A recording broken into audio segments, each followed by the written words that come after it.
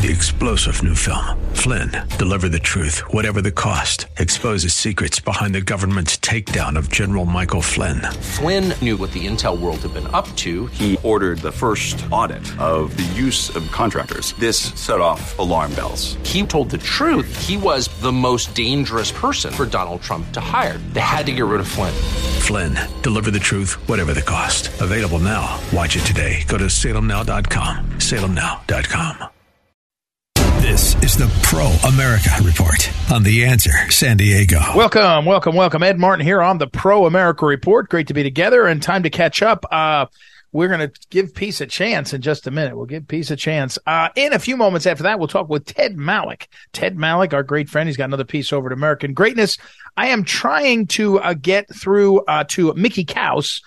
We were exchanging texts. We'll talk with Mickey, and we'll get Todd Bensman, I think, tomorrow on the immigration stuff. But we'll see. But first, what you need to know. What you need to know today is, first of all, let me make 2 points. One, about where to go to watch and to get information, and two, a specific policy point at this point. First, Tucker Carlson is extraordinary. Now, Tucker Carlson has always been, as long as he's been in sort of public life, a writer. Well known. He's written books, but written lots of columns. And he's been a high energy personality too. He was on, I think, Crossfire originally. He's been around for, 25 or 30 years. But the Tucker Carlson show right now, and especially his opening monologue, is so well written. It's extraordinary. And I encourage you to go and get the opening monologue of his, for the couple of days ago. The one that I'm referring to is, when he's talking about, Donald Trump, America First, and Lindsey Graham. And so you say, what is that? Well, how's that all pieced together? It's so good. It's so well written. It's so tight. It's just extraordinary. It really is amazing to watch him, and he's really valuable. He's really, really valuable because of how good his writing is and how good his thinking is, and the researcher. He's got a team. He's got a team. It's impressive. So now, what's my second point? What is he talking about? He's talking about the war. And here I will segue to, I called a friend of mine. He's recently retired, sold his business, and is living in Florida with his wife. They have a bunch of kids and grandkids. They have a wonderful life. And we were talking, and he said, I'm worried about Ukraine. I want them to get peace. I have a 15-year-old grandson, meaning people that would get pulled into a war. And of course, my son is 16. And here's the thing. I don't think anybody in the swamp realizes how significant the number of people in this country that don't want war, that want this to stop, how big that number is. That's kind of what Tucker was talking about, but not really. He was talking about other stuff, about Lindsey Graham and America First and Donald Trump, and how there's always a professional senatorial class that will say they're with you, but they'll really be shooting you down, and they did that to Trump and blah, blah, blah. It's really good. But I'm making a different point. I'm saying to you that most of America, by a large majority, want peace. And most of America doesn't care about how the peace, the contours of it. I think we all might object if Russia took all of Ukraine. I think that's right. Maybe not all of us. Maybe there's some people who think that would be okay. I think that would be bad. I think it would be bad if Russia rolled up all of the Ukraine. But under Obama, he rolled up Crimea and made it part of Russia. And nobody disputes that now. And my point is this, is just that more people than ever want peace, and they don't want peace based on some aspect of this. They're not thinking of, I really want to liberate Ukraine. No, they just want peace. A nuclear power is fighting with another power, and we are supplying tanks. And now we're talking about giving planes, jets, F-18 fighters. And we're pretending that it's okay to even talk about this and not have, if you pardon me, if you're a Russian person, forget about the leadership, but if you're a Russian person and you hear that America is stocking up on finding opportunities repeatedly to give your enemies, the people you're fighting, lots of weapons, defensive and otherwise. What would you think? You think, man, America must hate us. Man, America must hate us because the Ukraine's not an ally according to the formal treaty that the NATO is. They're not an ally in other ways, and they're willing to fight this proxy war. Think of it. Try to walk a foot in the shoes of the other guy. And more importantly, it just doesn't matter. We don't want more wars. These people in Washington that think they can jive us into another war, that somehow it's so important for American treasure, tens of billions now of dollars, go over to Ukraine and American soldiers and civilians training because we're spending gazillions of dollars. And why? Because we want what? We want to degrade Russia? I don't care to degrade Russia this way. If that's the plan, no one said that, by the way. No one has said it. Here's the thing.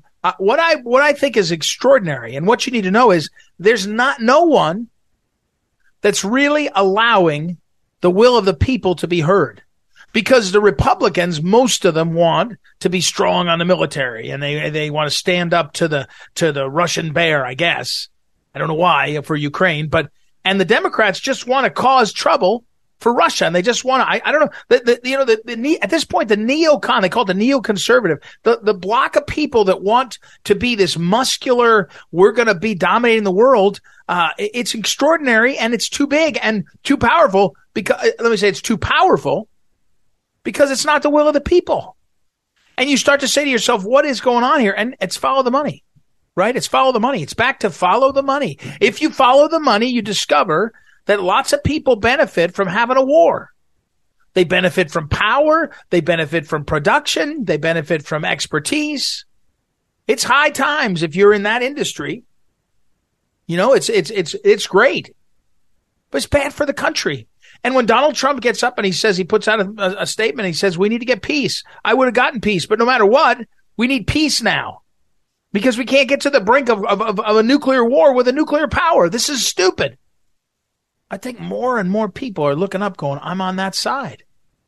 And what you need to know is the fact that the powers that be still think they can do this, fight a proxy war, and not understand what the people want. Because my friend that told me that he's worried about this and wants peace is a guy that I would have thought would have been like, yeah, let's go stand up to Russia. I would have thought he would have been in that camp. He wasn't at all. Adamantly opposed. So we've got to do something different. What you need to know today, that's all we got. All right, we'll take a break. We'll come back and talk with Ted Malloch and a lot more. Ed Martin here on the Pro America Report. Back in a moment.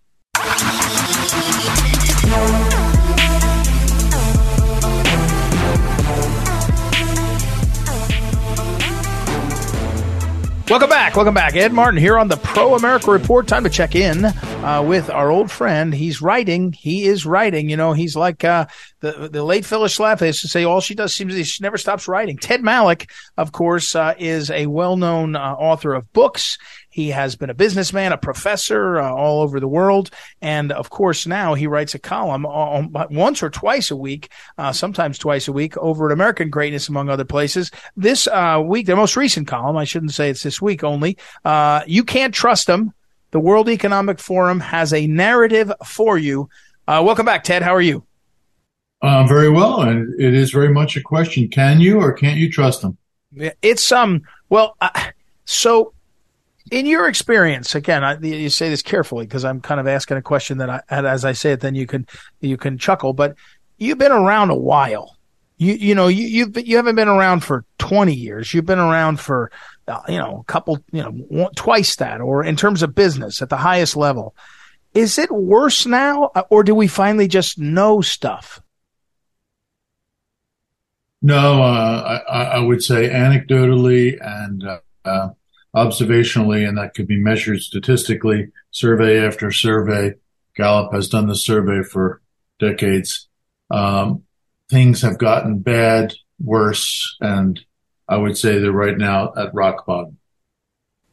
But what I also mean is, the sort of arrogance of how things are. And you mentioned one of the chapters, financial markets appear rigged, as do voting procedures. And after the Bankman-Fried scandal, that looked like a fraud. So, but I guess, were things always problematic? Let's stick with government. No. Well, okay, we'll stick with government first. You observe the government. You say, well, the American government, there was always sneaky guys doing some stuff, right? There was always some things happening. Is it worse today, or do we just know it? So I would say in my lifetime, it's gone from, in all these categories, we could talk about finance, academics, we could talk about business, we could talk about government.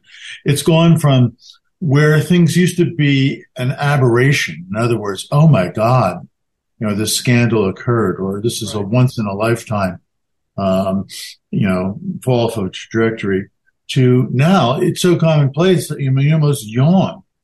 Right. I would say it's almost the case, this is very hard to put, but I say it in this article, that no one trusts anyone.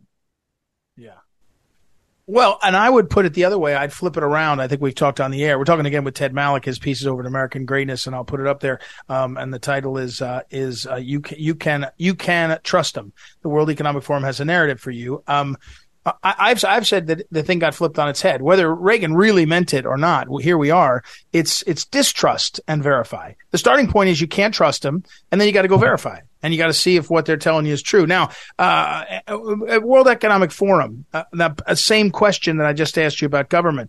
It looks like they're worse than ever, in the sense that they're more dismissive of sovereignty. They're more, but is that because we're seeing it and they used to do it, but we wouldn't see it? We were busy and didn't have the ability to see it, or is it gotten worse?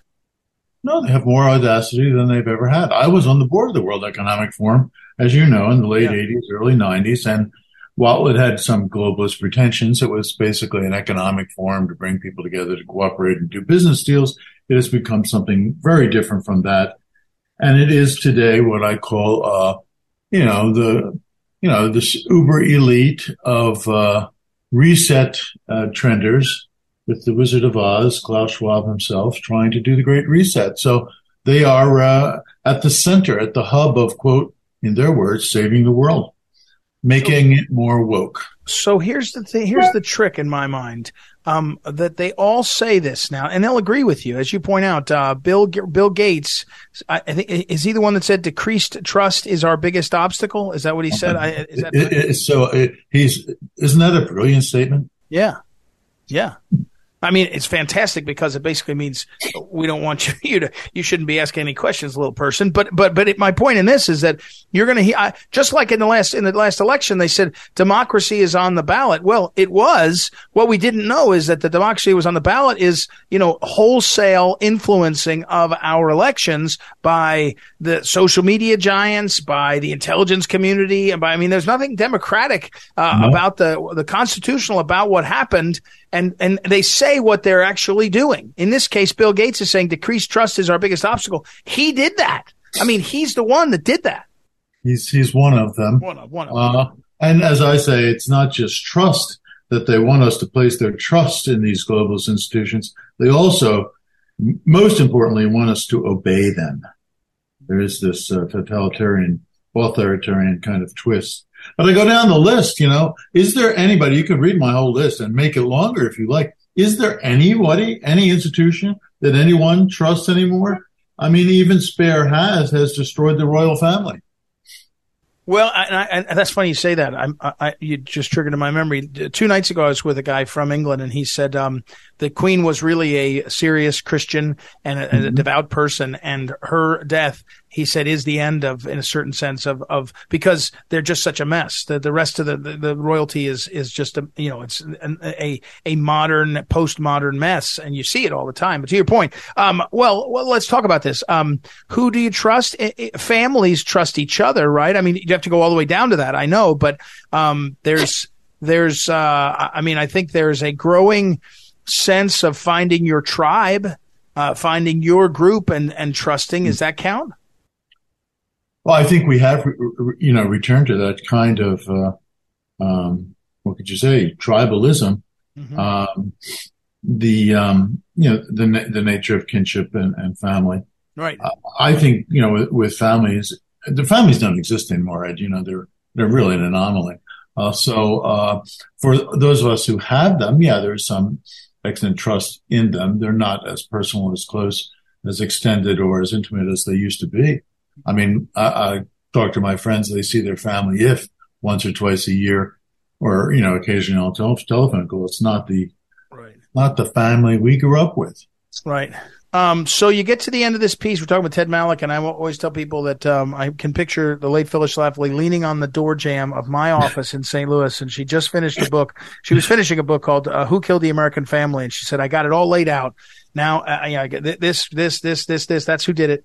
Now I got to say, what do we do? What do we do going forward? I mean, what's the revival? What's the possibility? I know you have talked about return to faith and religious revival, but in terms of knitting together, what's the future? What's the best way forward? Well, I relate in this article a product or a set of products from the Edelman Trust Barometer and their essays from the credentialed leftist academics and NGOs, decrying the loss of trust and the need to, here's an original term for you, build back better. And they come up with some very oxymoronic stuff. The first one is called trustworthy government. Wow. Then they talk about jobs and, leadership. All the buzz, being revolving around inclusiveness and the fight against climate change and, BLM, et cetera, et cetera. They call, they use a new word that I hadn't used before, infodemic. And they would like us to just follow the rules and the dictates of the World Economic Forum, because polarization is the root of all evil. And misinformation makes us pawns, my word, suspicious. And we don't want that or any form of extremism. So our critical instrument to rebuild trust will be mainstream media. Wow.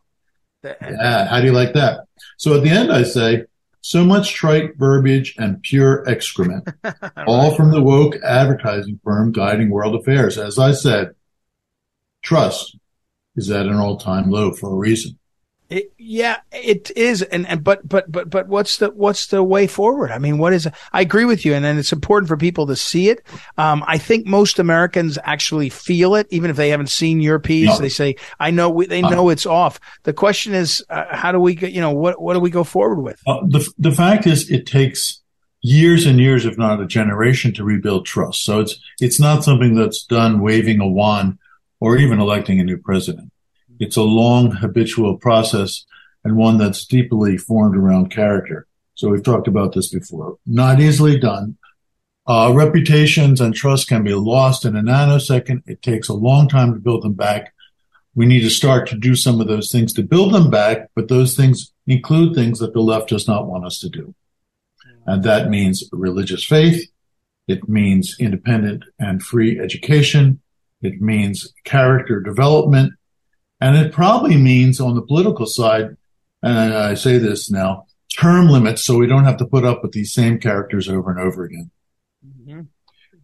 Ted Malloch, as always, very thought-provoking and helpful. Thank you. The piece is over at American Greatness. I will post it up on social media. Again, the title of it is You Can Trust Them. The World Economic Forum has a narrative for you, and it goes through how they're laying that out. Thanks, Ted, for your time. Good. All right. We'll take a break everywhere. We'll be right back. Oh, wait, Ted. They always ask me, what's next? You got to tell me what's next. Oh, I lost him. Well, I'm going to have to give him grief. We lost him. Sorry. He loves to tell us what he's working on next. So, we'll get that from him as soon as he's ready. All right. We will take a break. We'll be right back. Ed Martin here on the Pro America Report. We will be back in a moment.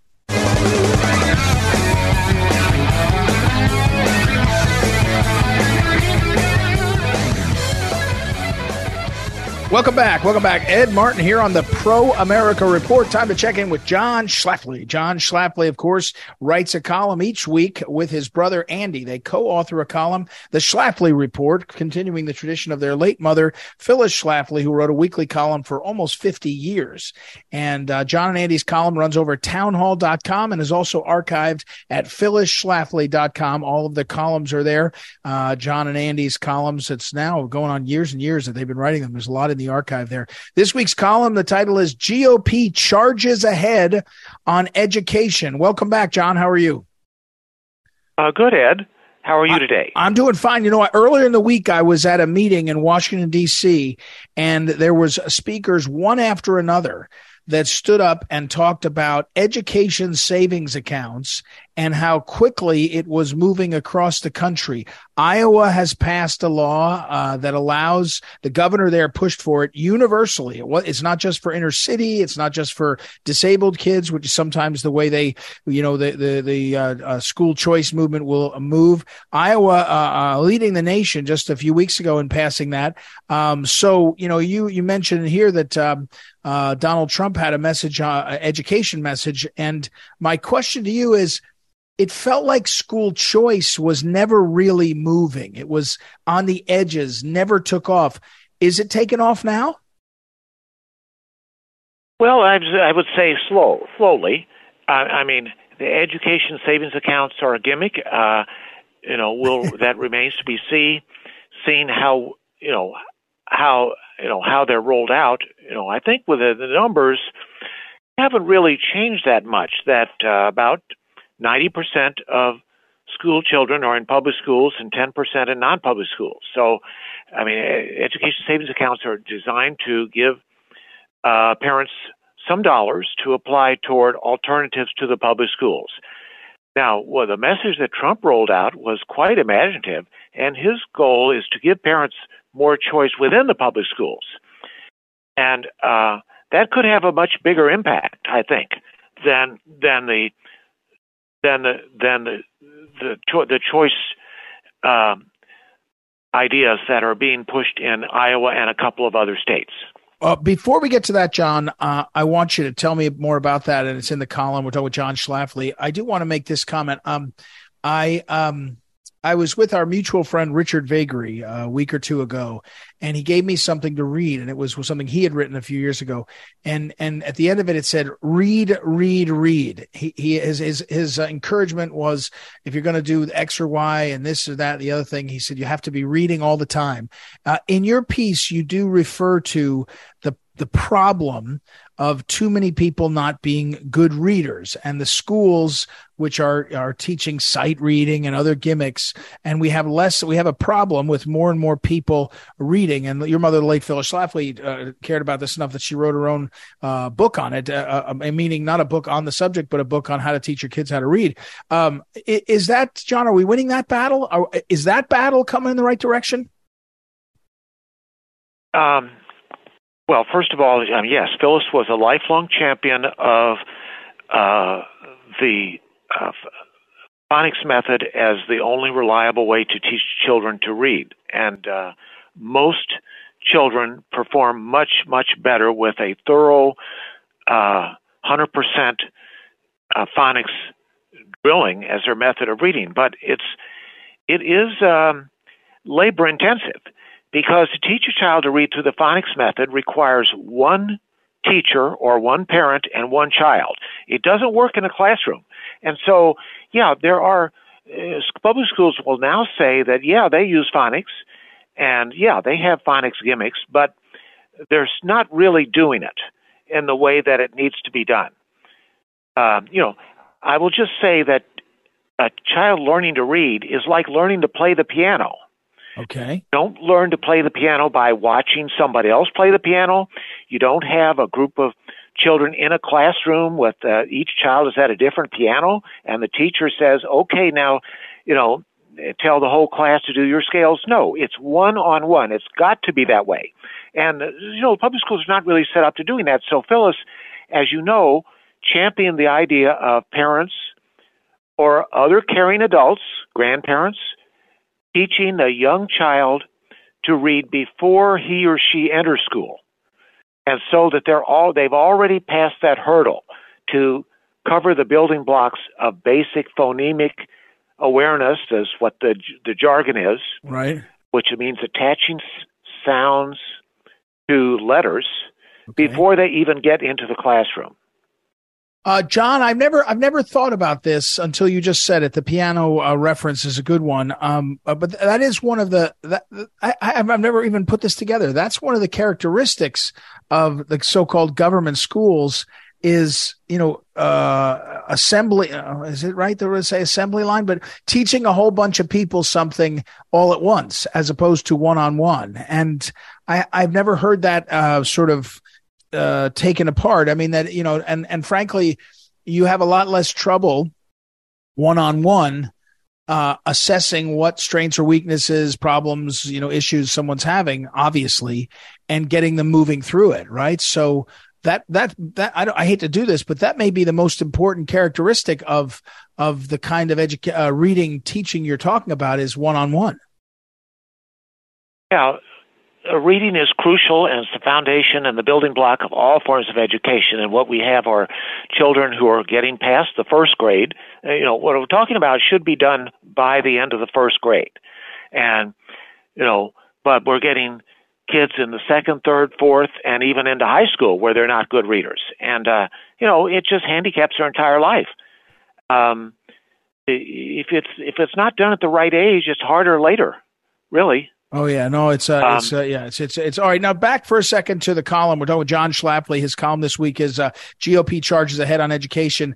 You mentioned the creativity. You thought the creativity of Donald Trump's message on education. I am aware, John, of the experience of conservatives over the decades that get sort of hoodwinked is too strong, but they get lured into a school choice battle that's almost impossible to win.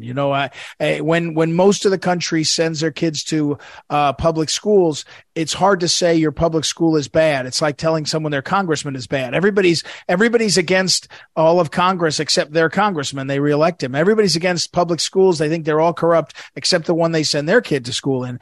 Explain to me what Trump was doing here. Plus, most non-public schools have many of the same defects of the public schools. So you're not really, private school. Because textbooks, right. They're all, covered, Right.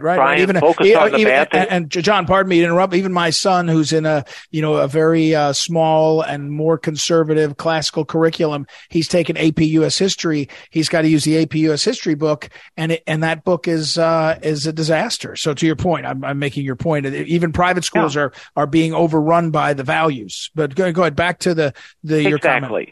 Yeah, but what's Trump doing with this his vision? Well, a cynic might say that Trump is trying to catch up with Ron DeSantis, who has made education his issue and doing a great job in Florida. But Trump is charging ahead, and I think he's pulling ahead of DeSantis. I would just encourage all of your listeners to find the video, which is 4 minutes, 41 seconds, that Donald Trump released last Friday. And just watch it over and over and over again. He's got so many points and so many wonderful initiatives packed into that short video. It was an introduction to an agenda for his presidential campaign on that subject. It was fantastic. Well, give me the highlights, John. Give me your highlights of it, please. Okay. Well, just to take one highlights, he had. I don't know if he thought this up himself.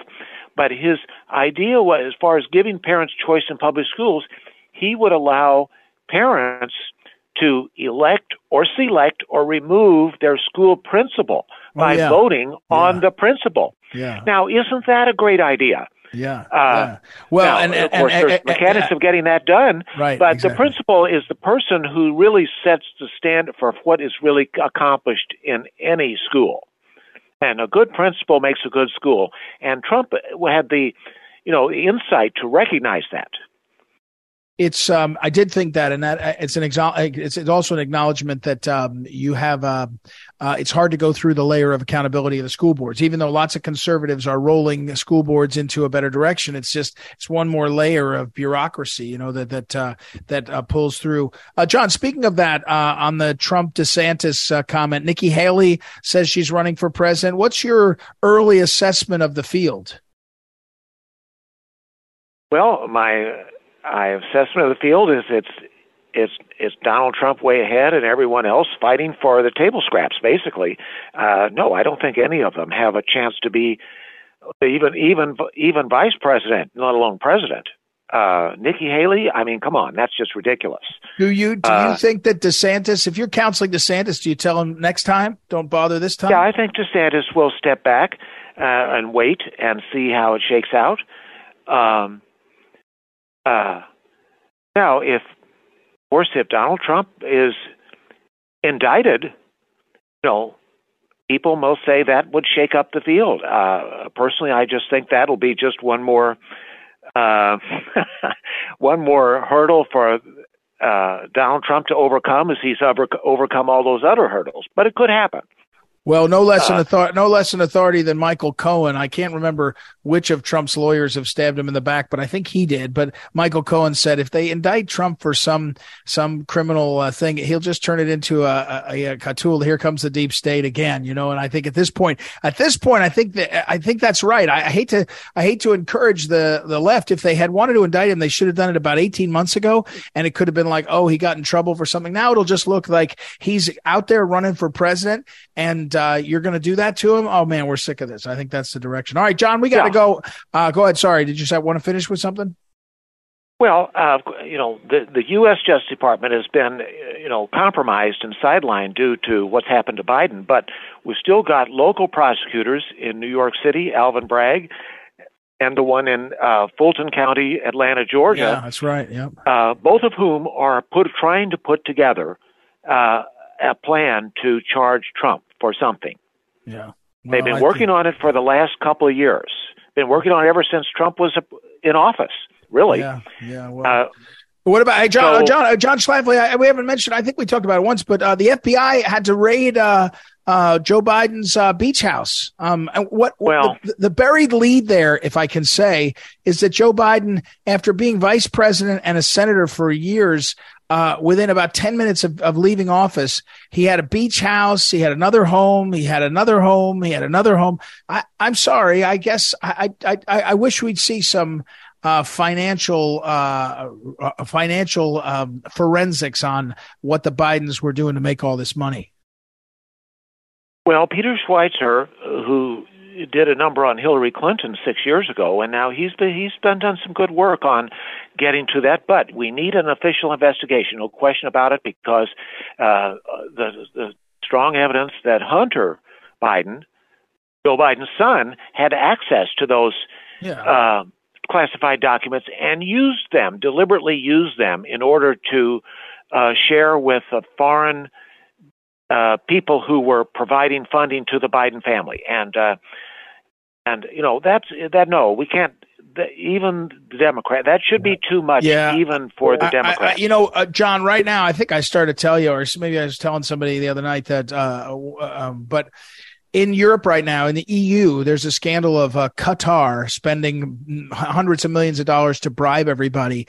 And one of the things that they're doing is passing the money through some of these nonprofits that are that's situated in Brussels to, no kidding, to fight impunity, to be fighting against dictators. Looks like a $500,000 or $1 million went through this thing, as pass through. I mean, the Clinton Foundation probably was all this stuff on steroids in terms of hundreds of millions of dollars, but it's clear Hunter Biden was at least small I, small p influence peddling. Whether that's a crime or not, I don't know, but he clearly was peddling his influence to get the family, I don't know, on their feet. So, all right, I got to run, John. I'm out of time. John Schlafly, everybody. The column, I will put it over on social media as well. You can find all the columns archived, phyllisschlafly.com.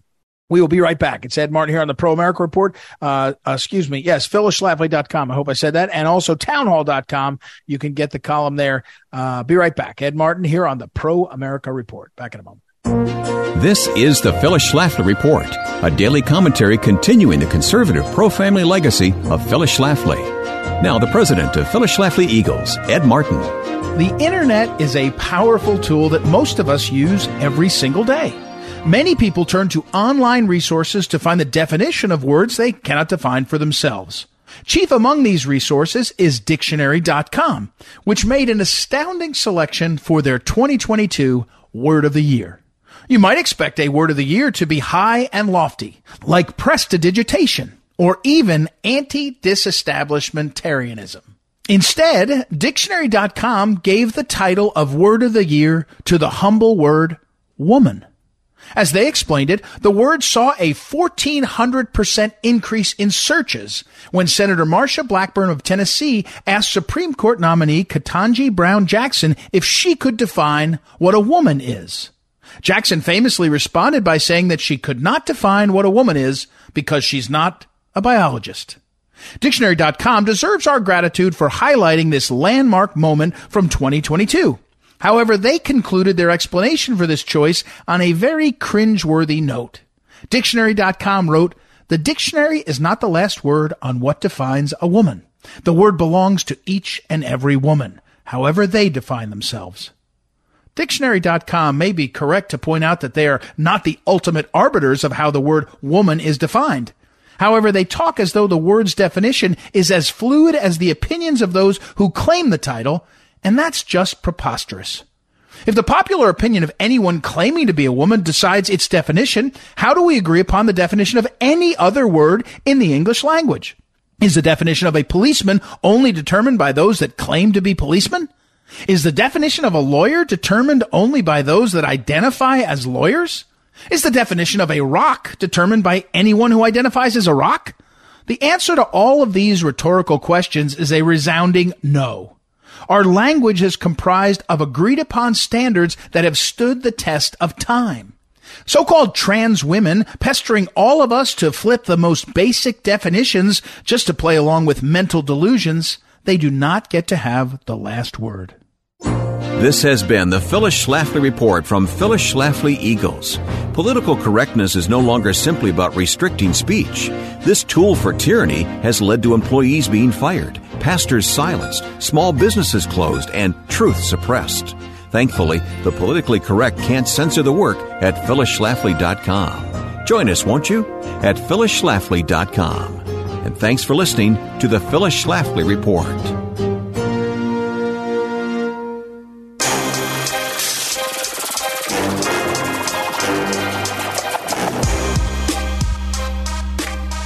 Welcome back. Ed Martin here on the Pro America Report. Hey, interesting development. I don't know if you're following this, AI, artificial intelligence. One of the most popular apps is called ChatGPT. ChatGPT. It's an AI company, and you basically can use it. It's free. It's been free. They're going to start a subscription service. That's one of the reasons they're in the news. But you can use it, and you could put in a couple of things, and the AI will basically create a meme, write an essay for you, write an introductory paragraph, and they do it really well. Now, here's an interesting thing. Someone's developed an app that can tell if your paragraph or your paper has been written by AI. Now, that reminds me of when they had these programs that were, and it probably is some form of artificial intelligence, that they can scan and see if you copied and pasted off the internet, right? That's just a pure sort of search engine thing. This is actually going to be able to do an analysis of what's in the text and how it's put together, and is it done by AI? But here's the thing I want to say. Do we have any idea? Do we have any idea how powerful this is going to be? I don't. But insofar as the social media companies and the big tech companies have been able to use algorithms and use high speed high speed processing to assess what you like in real time, right? They can test words and memes and things and see what you like or what you share, and they can process that really quickly. And now we got AI coming into this even more. I mean, the speed with which this is moving is really extraordinary. And I don't know how it's all good. I think a lot of it's going to be bad. Bad for people, bad for society. We'll see. We'll see. But it certainly is strange how fast it's happening. It's amazing to see how fast it's happening.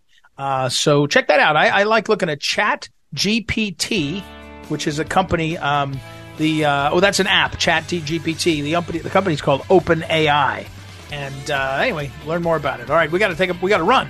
We'll be back tomorrow. Thank you, as always, to Noah Dingley, our great producer, and also Ryan Hyde, associate producer, who helps us with a lot of this. We'll be back tomorrow. It's Ed Martin here on the Pro America Report. Talk to you then. This is the Pro America Report on The Answer San Diego. 3-star General Michael J. Flynn, head of the Pentagon Intelligence Agency, knew all the government's dirty secrets. He was one of the most respected generals in the military. Flynn knew what the intel world had been up to. He understood its funding. He ordered the first audit of the use of contractors. This set off alarm bells. The explosive new documentary, Flynn, Deliver the Truth, Whatever the Cost, uncovers the facts behind this scandal. Flynn told the truth. He was the most dangerous person for Donald Trump to hire. I find out the worst enemy that I'm going to face in my life is right here in America. They took my assessment and they wanted me to change it. And I was like, I'm not changing it. They had to get rid of Flynn.